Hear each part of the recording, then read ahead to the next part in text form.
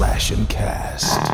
Welcome to the Monsters, Madness, and Magic podcast. I'm your host, Justin, here with a quick word before we dive in. Now, in this episode, I chat with actor and radio personality Scott Ennis about breaking into broadcasting, Scooby-Doo, Shaggy, Hanna-Barbera, classic cartoons, funny voices, psychic phenomena, and more. Also, I'd like to thank all you listeners out there, and if you're interested in helping support our efforts here, a review on your podcasting platform of choice goes a long way to help. In fact, if you take the time out of your day to leave us a review, send me a screenshot of it via any of our social media platforms, which you can find by searching Monsters, Madness, and Magic, or you can use the links in the episode description. So send me those screenshots, and I'll give you a shout out on the next episode. That screenshot can also be used to get you a discount on future merch, so make sure to send them.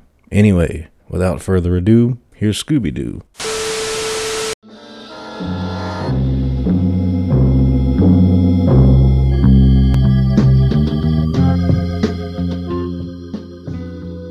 Come on, Scoob. We're going to be late for our interview with Monsters, Madness, and Magic, man. Oh, Monsters, Madness, and Rowdy. Never mind, Scoob. Come on, buddy. Would you do it for a Scooby snack? Yeah. Scooby-Dooby-Doo.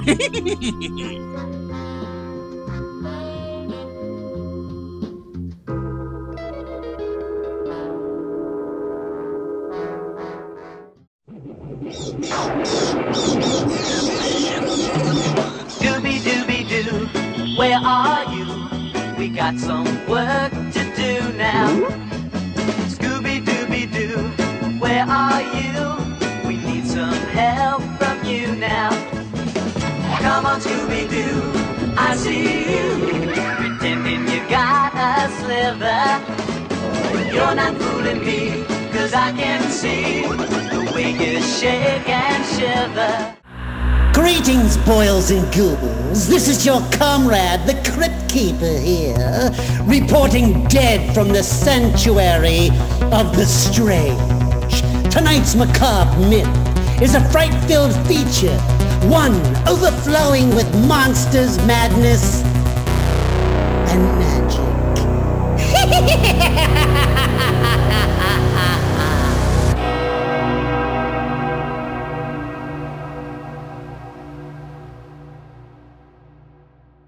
Just to get started here, so we have a platform to jump off of, Scott, why don't you take us back in time? You're a youngster. You know, are you a book reader, fort builder, troublemaker, or all the above? No, I didn't do any of that, man. I was terrible at school, you know? I was bad. I mean, I'm not like a bad kid. I was just bad at school. Math, spelling, you name it. Now, as I was growing up, you know, I went to school in Missouri, moved around a lot to different schools as a young kid. I did 2 years in kindergarten, 2 years in the 7th grade. I mean, yes, that gives you an idea. But yeah, you know, I wasn't really a book reader. I was more of the, and I do remember the Jack and Jill. Remember those, the books?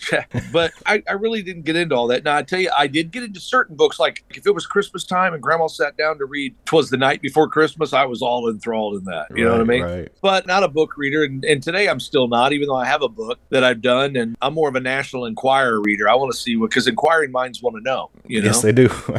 And but yeah, more like into watching cartoons. I was really enthralled about who did the voices. You know, even at a young age, I knew that cartoons weren't real. I knew somebody had to be bringing the voice to life, and I was more like, who is that? Who is that? And from a young age, I started mimicking like Scooby and Shaggy. You know, that's how I perfected that. You know, I just kept doing it and doing it and doing it. And then all those years later, when I got into radio, Casey Kasem, you know, I was like, you mean Casey Kasem does the voice of Shaggy? I didn't know that. So I started putting two to two together, and as I was in radio at a young age, you know, I'd be running American Top 40 on Sunday afternoons. Oh, listener writes, dear Casey, moving up 5 notches this week in our survey. And I was like, you know, then like you kick it up a little higher there, Shaggy. Wow. Crazy, right? I remember making the realization when I was young that Casey Kasem was the voice of Shaggy, and my mind was blown. I couldn't not hear it anymore after that day. Yeah, that's kind of how it went. And then, you know, Don Messick was a dear friend of mine from the radio days. I had been interviewing him for years on the radio because, again, I used to do interviews on my shows back in the day. And one of my first radio interviews was with Don Messick and Dawes Butler and Mel Blanc and all of them. And so he kind of worked with me and perfected the Scooby-Doo voice. Yeah, well...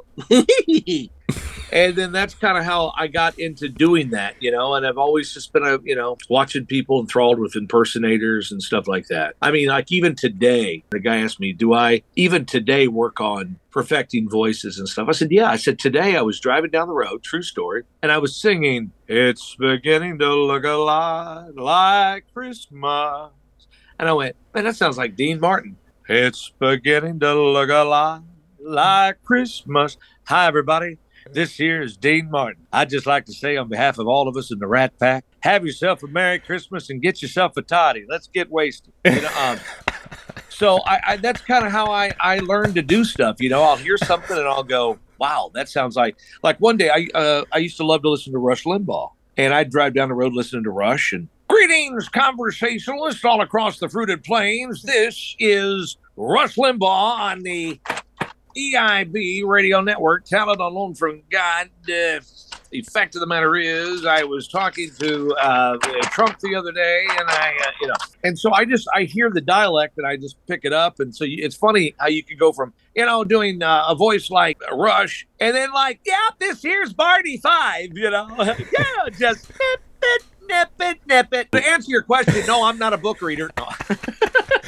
I got it. I get that off much on a tangent, I just start going. Hey, you're fine, man. What about your parents? Were they involved in the business at all? I lived with my grandmother. My mom and my stepdad at the time were a train wreck. My mother passed away, God rest her soul, at a very young age, 68. She was an addict, and something that I go back home to Missouri. I'm on my 9th annual Scott Innes Songs and Stories Gala, where I go up back home and I raise money. I bring in a bunch of country stars that sit on stools and tell their stories and sing their songs, and we sell VIP tables, and we have an auction. We raise a lot of money for Recycling Grace Women's Center, which is a home trying to help women who want to be addiction free.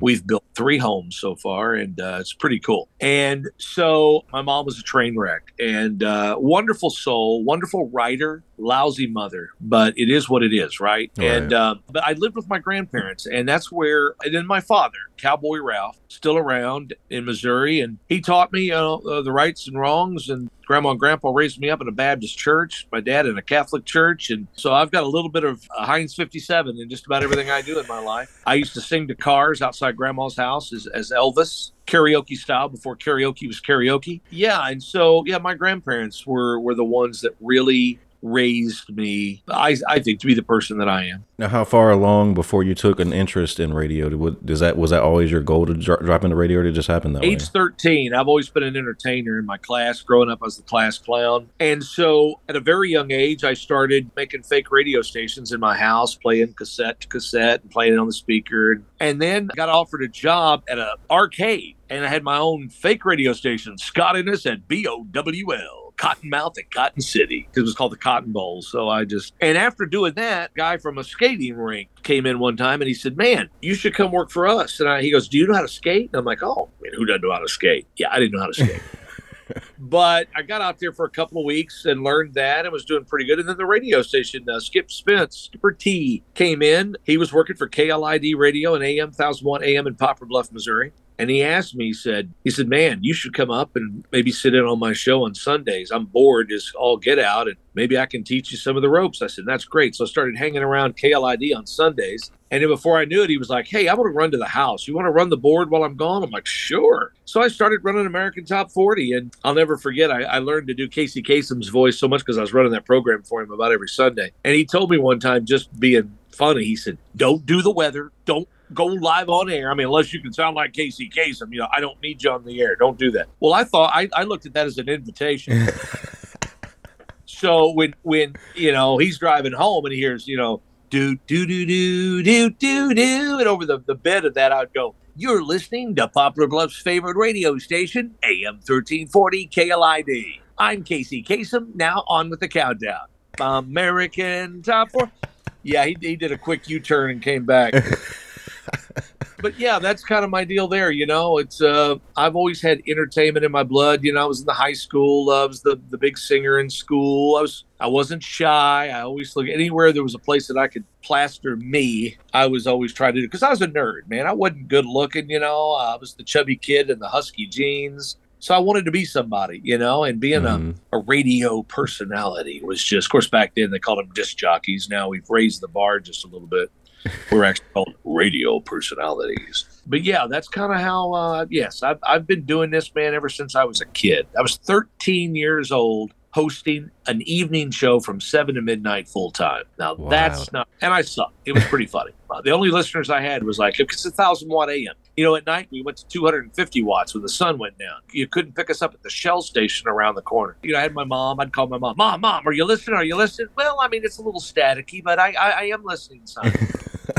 Did you ever think about dipping your toe in the theater at all back then? Not back then. I did do a few plays. I was Joseph in my Mary and Joseph in a Christmas play, but I think, you know, they started me on the wrong foot because, you know, my first jump into theater acting was to play Joseph, and next to a girl who I was very shy of, cute little girl who played Mary. And then I'm in church and everybody's in there and it's packed. So I just, you know, it's like, I don't know, scared, I guess, you know. So, Yeah. But that's where I got my feet. So I never was a theater typer. They always wanted me to get into that in high school and stuff. And, you know, I wanted to be at the radio station. I looked at it as I already had my foot in the door. I'm already got my own radio show. I don't need to be in theater. Of course, now, you know, I'm in acting and all that stuff. So, yeah, back then, man, I wanted on the radio. I mean, I wanted to be Scott Innes, little Scotty at KLID, the 11th and Vine show. So who are some of your own inspirations, radio personality-wise, growing up? Well, you know, Casey Kasem, obviously. Golly, Michael Scott Shannon, Don Pardo, who is the voice, you know, of Saturday Night Live. Live from Saturday Night. Oh, my gosh, there's just so many. I mean, Coyote McLeod from Nashville to Gary Owen. This is the Gary Owen Show. And, you know, there were so many back in the day, but the old radio guys, you know. So, yeah, I mean, we could talk all day about radio personalities. So sticking on your formative years, when you think of maybe some films and TV shows that come to mind that you remember enjoying back in those days. Well, yeah, I grew up on Dukes of Hazzard. Good friends with, you know, John Schneider. I go over to his house, him and his lovely wife and my wife, and we eat dinner once a month, break bread. Literally, she makes the best bread. I'm trying to get the recipe, but she won't give it. You know, I produced a big Dukes of Hazzard family reunion and car show for 3 years down here in Baton Rouge. You know, had just about every Dukes of Hazzard cast member there. We had 20,000 people, and it was huge. And so, you know, I write songs with John. So I was a big Dukes of Hazzard fan. I used to like to watch The Incredible Hulk, you know, Love Boat. Let's see, what else did I watch? The Love Boat. And then, of course, you know, Fantasy Island. In fact, here's one for you. Ladies and gentlemen, tonight on ABC, it's The Love Boat. You're gonna love. Watch this. Scott's radio show. So, you know, get on board. So my show today is even wrapped around a lot of the old TV shows. One of my favorite TV shows back in the day. Remember Love American Style? I don't know that one. You don't. Well, you don't. Love, love, love. Love, love, love. Scott Innes is back on the radio dial. So yeah, I was into a lot of those. You know, the Andy Griffith Show, the Munsters, and it's so funny because, you know, the Beverly Hillbillies, I was dear friends with Donna Douglas, you know, Ellie Mae Clampett. She lived here in Baton Rouge, grew up here. Wow. Of course, Tom Lester played Ebb on Green Acres, one of my bestest friends in the whole world, lived in Laurel, Hattiesburg, Mississippi. And I would bring these people in. Butch Patrick played Eddie Munster, Al Lewis, Grandpa Munster. All these people, Buddy Ebsen, Uncle Jed, I would bring them in and book them at shows and call them rerun reunions. And people would come out and get autographs and meet them and whatnot. Those were the type of shows. Bonanza, you know, my grandfather, Dragnet, The Wonderful World of Disney, Sunday nights as a kid. You know, just it was always good. I missed the 70s, a kid in the 70s. I drove a Huffy bike. My dad got me a Huffy bike like the Evel Knievel. Yeah, I had one of those too. Dude. And then, of course, I drove that for a couple of years. And then, of course, that kind of went out near the end of the 70s and when the Dukes of Hazzard was coming in. So I had to repaint it orange, put an 01 on the side, and that's where crap really got bad because that's when I was trying to jump ditches and trying to break my neck and everything else, you know. But those are good times. I miss the 70s. I really do. Are you still active in radio today? Do you still? I'm on pause for a time to do your show. I've got the Scott Innes radio show. Classic Hits 103.3. Everything right here. See, listen to this. It goes. Everyone, let's go. Oh, listen to cartoons on the Scott Innes show. Oh, I feel bad now. I feel like I'm holding up the show. Oh, no, we're good. I love radio, man. It's what I do. I'll never get out of it. I'll probably die at the mic, you know. If That's I'm the way. lucky. Radio's tried to fire me 40 times, and I keep coming back. I'm like a cockroach. You step on it, and you're like, well, that sucker will never walk again. Wait a minute. What? He's walking. He's going. Radio's been something I've been sort of interested in from the side, yet sort of intimidated by. So, what are some aspects that maybe a layman might not consider? But there's nothing to be afraid of with radio because you just got to be yourself. You just like I've noticed you've got just a laid back voice. You pop open the mic, you go, hey, man, what's up? Yeah. My son followed in my footsteps, Josh Ennis, and your listeners should look him up. He's a lot like Howard Stern, but he is so funny, and he started off in sports. He loves sports, but he's been in Houston for 8 years and Philadelphia. He's now the #1 morning radio personality on a rock station in Nashville, and he's syndicated in Memphis and in Detroit. He's kind of a chip off the old block, Runs in the family. And then my son, Presley, he's 21. He's the one I wrote the song Handprints on the Wall for that Kenny Rogers recorded. And then I've got Danielle in Missouri, my daughter up there. And then I have a daughter down here in Baton Rouge. So I've got kids that are 35 years old, 36, all the way down to 21 now. And then I got grandkids. I got like 3 or 4 grandkids. Listen to me, I have to count them. Let's see, 1, 2, 3, 4 grandkids, and one's going to be born in December. So You don't look old enough to have a 35-year-old, to be honest with you. Oh, thank you. I'm 56. I just turned 56. I'm trying to go through a metamorphosis. I got to lose some weight. My doctor, I got type 2 diabetes, and so I've got to start, watching what I, what I eat. Life can put pounds on you. You know what I mean? Oh, I know. Well, Scott, let's talk Scooby-Doo. All right. Why don't you just take us through how the opportunity presented itself for you? Well, here you go. Well, here's one from Scooby-Doo and the Alien Invaders. One of the songs I did. I met by chance a girl in bell-bottom pants, and she likes to say, groovy. Yeah, she came out of the blue, and in an instant I knew everything would be groovy. Or you can easily go, Zoinks! Like Scoob. Oh, I'm scared, Raggy. Get ready. Tonight, it's an all-star lineup when Scoob and Shag get hit by the Creeper. So, again, I've been a big Scooby fan all my life. And right place, right time. I was doing my radio show in Baton Rouge about 25 years ago. I had done a parody song to the country group Alabama, had a song called Shaggin' on the Boulevard, and I did a parody called Shaggy on the Boulevard. And a guy kept calling me, telling me I should call Hanna-Barbera and play him that. And I'm thinking, man, I'm playing this song. It's a pretty big hit. The last thing I want to do is borrow trouble and have them sue me. But the song kind of played out. I did talk to Bodie Chandler, head of the music department at Hanna-Barbera. And he goes, man, do they know you do those voices that good out here? And I said, no, I'm just first time calling. And he said, well, man, he says, I'm going to have Colette Sunderman call you back. She's the casting director. So long story short, I went through a series of these, about 3 weeks of auditions and beat out in the end a good friend of mine, Dave Coulier, Uncle Jesse from Full House, the TV show. Bill Hanna actually picked between me and him, so I'm kind of honored that Bill Hanna picked me. He said, well, that guy's got the voice down to a T. And then, of course, I got the call. This was in 97, and I went out and did my first movie, Scooby-Doo on Zombie Island. So that was fun, and I'm sitting there with Adrienne Barbeau, Mark Hamill from Luke Skywalker, the world-famous Frank Welker, Freddie. We went on from there. So, it's been 5 movies, 6 movies, 2,000 talking toys, video games. I just went in Home Depot today. I'd play it for you, but the batteries, I think, are a little bit. It's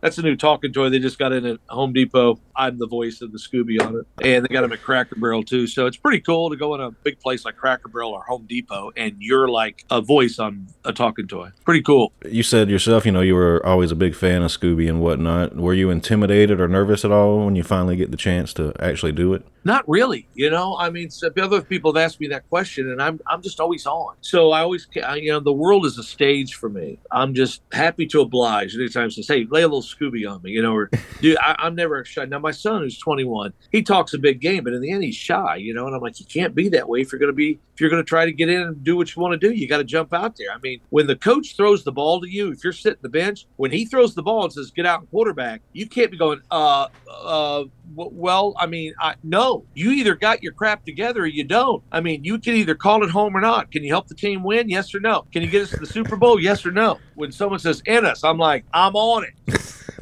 Can you get us to the Super Bowl? Yeah. What's kind of funny is I use that analogy a lot when I'm giving motivational speaks. And I've actually, one on my bucket list was to record a commercial that would air in the Super Bowl. And I actually voiced Scooby in that Cars commercial for Walmart a couple of years ago. So that was pretty cool. All the famous cars whipping into Walmart for the Get It and Go thing campaign they had. So that was pretty cool. They played that spot and I'm jumping up and down. And I could care less the teams that were in there, but I'm going, I'm on a Super Bowl win!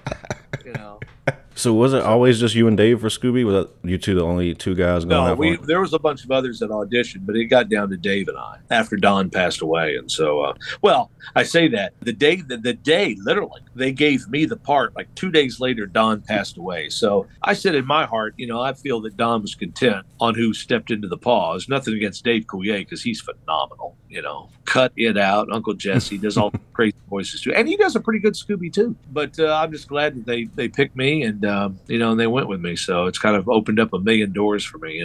Take us through the lasting relationship that you formed with Warner Brothers and Hanna-Barbera. Did that lead to the other voices once they realized? Oh yeah, because they would call me and go, "Hey, can you do Elmer Fudd? Can you do Bugs Bunny?" What's up, Doc? Whoa, I'm very, very quiet. I'm hunting rabbits. I said, pay attention, boy. I said, you see that house over there that says D-O-G? I said, that spells chicken. Go get 'em, boy. Yeah, other big famous Hanna-Barbera. I did Fred Flintstone, Barney Rubble, Yogi Bear, and Boo Boo, Yabba Dabba Doo, and Barney too. So, heavens to Murgatroyd, this is Snagglepuss. What's going on? Well, blow me down. Skittle-dun-cub, will you look at that? So, yeah, it's been fun. It's led to a lot of doors in my life open. I think the biggest doors that it really, because I love to help children. So it really blessed me with an authentication to, when a kid says, oh man, Scott Innes, voice of Scooby-Doo, called me. That's pretty cool, especially when you got a child that's, dying of cancer or whatever the case may be. So it's very touching. These voices are endeared. They're loved by people worldwide. And there's a lot of power in those voices. Absolutely. Now, as someone who works with their voice a lot, is it more difficult for you to mimic someone perfectly or to orchestrate a voice from the ground up, sort of from scratch? Oh, yeah, absolutely, too. I mean, it's easier for me is to mimic somebody because I just start listening to them, kind of pick up the dialogue. But, I do come up with my, I've got some characters I've created. I did a children's TV show and we did live costumes and stuff called Hal and Al, Hollywood Hal and Rhinestone Hal. And Rhinestone Al was kind of like a Porter Wagner Elvis look and kind of talked like, almost like Johnny Bravo. And then Hollywood Hal was a director in a wannabe director. And yeah, that's what I'm talking about. So he talked like this. So, I just come up with characters and stuff and, it's pretty easy for me, man. I just start throwing dialect around. Mm-hmm. People will call me all the time or I'll even get auditions. Here's the cartoon. Come up with a voice. We're trying to see who has the best voice. I remember when I auditioned for Clifford, the Big Red Dog. I was like in the top 3 running. I forgot what voice now I did. It's been so long ago. But John Ritter got the part, from Three's Company. Yeah. I didn't even know he did Clifford. And, did Clifford. And he just basically did his voice. And they liked it because it was recognizable. So is there a voice that you've ever done in your career that was maybe a little bit too harsh on the vocal cords that you'd rather not do again? Oh, yeah. Captain Caveman and Muttley, the laugh, that's all just real hard on the voice. Real hard. In fact, a lot of people think Don Messick, who voiced Muttley, did that voice every time, but he didn't. They recorded it one time and they just used it over. Same thing with Captain Caveman. When he would go, Captain Caveman, they perfected that down, and that's what they would use over and over and over. Most of the Yabba Dabba Doos, too. There were a few, unless, Alan Reed was going like, Yabba Dabba Doo. Yeah, that was different. But if he went, Yabba Dabba Doo, they would just use the recorded one. Tricks of the trade. There you go. Yep. What's the best advice you've received in your career, and who gave it to you? Well, 2 people. Rick Dees always said, man, one of my favorite radio personalities in Los Angeles. He said, man, Keep it real, be honest with people, and they'll love you back, man. Put other people on the air. Put the janitor on, put the cleaning lady on. People want to know these backstories, the funny people. They'll end up being stars. Always thank the other people. Don't really thank yourself. Thank everybody else because they will make you a star. And, Casey Kasem gave not only me the best piece of advice every time he closed a show worldwide. He always said, keep your feet on the ground and keep reaching for the star. There we go. Amen. That's my motto. So this is something I like to ask everybody, Scott, because you never know what someone's going to say. Have you ever had an experience that you would consider supernatural or paranormal? Yeah, I'm a very spiritual person. I don't tell a lot of people this, and you're probably the first person I've ever told on audio. But I am somewhat a reader. I'm really good on ages, It'll either come to me or it doesn't. But it bothers me when I'm around somebody and I'll see them and like a number will just come up. And I'll walk up to them and go, "Are you 32? Yes. Okay, thank you." It drives my wife nuts. I walked in not too long ago to do a Comic-Con in not Columbia, Missouri, but Cape Girardeau, Missouri. And I walked right in. I was talking to the receptionist that was checking me in. I looked over at the other receptionist. She's kind of sitting there. I had asked the lady checking me in if she had kids and everything because she knew I was Scooby-Doo. She goes, "Oh, no, I just got cats or whatever." And I looked over. These things just started popping into my head. And I looked over at the lady and I said, "She's got cats too and dogs." She said, "Yep." I said, "You also got a son and a daughter?" And she goes, "Yep." I said, "Son is 8 and the daughter's 4. Yes. How did you know that? And my buddy who was with me said, "Trust me, just don't ask him. Talk your head off." And it's just crazy. So I came back down about an hour later to go eat, and she stopped me in the lobby, and she says, "Am I going to be at this job for a long time?" And I said, "Oh, I don't know about that. I'm a numbers guy, as far as age and stuff like that. Sometimes other things pop into my head. But I have had, I almost hate to say this, but I won't mention any names, but I watched a psychic once because I actually saw a psychic. I don't want to get into this because some people believe you, some don't, but start a fire just blew me away. And still, it's even hard for me to talk about because I'm talking about something that is supernatural. Mm-hmm. I had that happen. And so, I was in Mobile, Alabama, 1989. A world-renowned psychic came to town and I had her on my show. Not mentioning any names, so I won't get into all that, but she had helped find murders and all this stuff with unsolved mysteries. And I kept hassling her to do something that, move a rock, move something, do something. She got so tired of me doing that. Dude, she turned right around and this bush just went, and dude, I jumped. It freaked me out. I was wigged. From then on, I've always been a believer. And, I sit and watch the alien shows and my wife's like, "You really don't think there's aliens?" I said, "No, I know there are aliens." Oh, dude, they're out there. We are not the only person in this world. I said, "I'm probably living with one." Speaking of aliens, "Yo, Willie, it's me, the old Alfred. Kill me. Here, kitty." But so, yeah, I believe in all the paranormal activities, ghosts, all that stuff, spirits, man. You could, if you and I were off the air, we could really go into that. Oh yeah, that's one of the areas we dive into a bit. Your numbers thing that you mentioned, how's that been going on since you were a kid all the way through to adulthood? Yep. Ever since I was a kid. I've had it. I don't know how it happened. I don't know how to control it. It just happens. 2 weeks ago, I was walking down the Mall of Louisiana here. Passed a woman. My wife, because I was shopping with my wife, she says, no. And she drugged my hand. I said, "Please, I got to ask this one." So I went and I said, "Excuse me, ma'am. I'm Scott Ennis from the radio station." She goes, "Oh, hey, how you doing?" I said, "You got 3 kids and you're 42. Yes. And yes." "Okay. It's weird. I know. Thank you so much." She goes, "How do you know that?" I said, "It just comes to me and I got to see if I'm right. If I second guess myself, I'm usually wrong. I can't explain it. I cannot explain it. I don't know how to explain it. I've read about it. Very, very intuitive in my life. I think it has helped me get where, it's helped get me into trouble and it's helped get me where I am, which is probably in trouble most of the time. But I'm not going to keep you all evening here, Scott. I do have one last question for you. All right. So is there anything on the horizon for you that you can share without getting into trouble?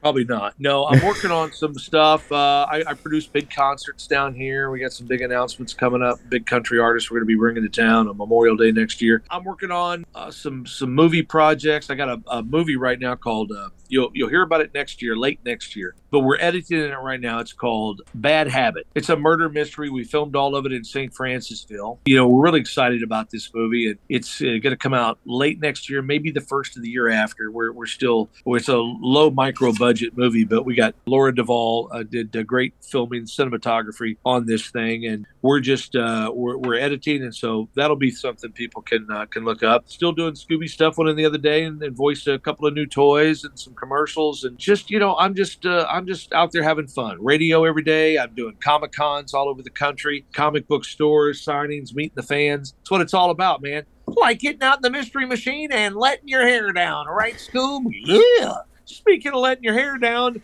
man, I tell you what, I'm starved. Yeah, me too. Send anybody to my website. Send them to onescottshop.com. That's ONEScottShop.com. All right, Scott, I appreciate your time, man. Hey, thank you, brother. Appreciate you. You have a good one. See you later. You too, my friend. All right, folks, that's a wrap. I hope you enjoyed that chat with Scott. As always, thanks for listening. Remember to send in those reviews, and we'll see you back next time. Monsters, madness, and magic.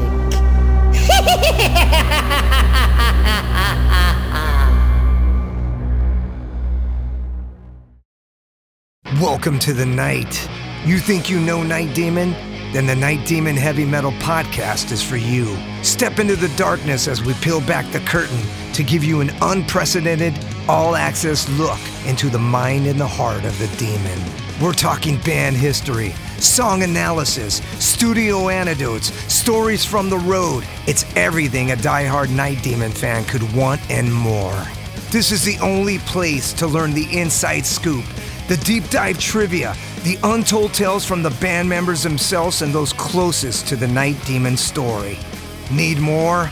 The Sacred Night Demon Crypt will be pried open to reveal demo recordings that have never before seen the light of day, all with in-depth commentary by the band and the people who were there for the writing and recording process. This is a gold mine, a treasure trove of all things Night Demon. Head over to nightdemon.net or wherever you listen to podcasts.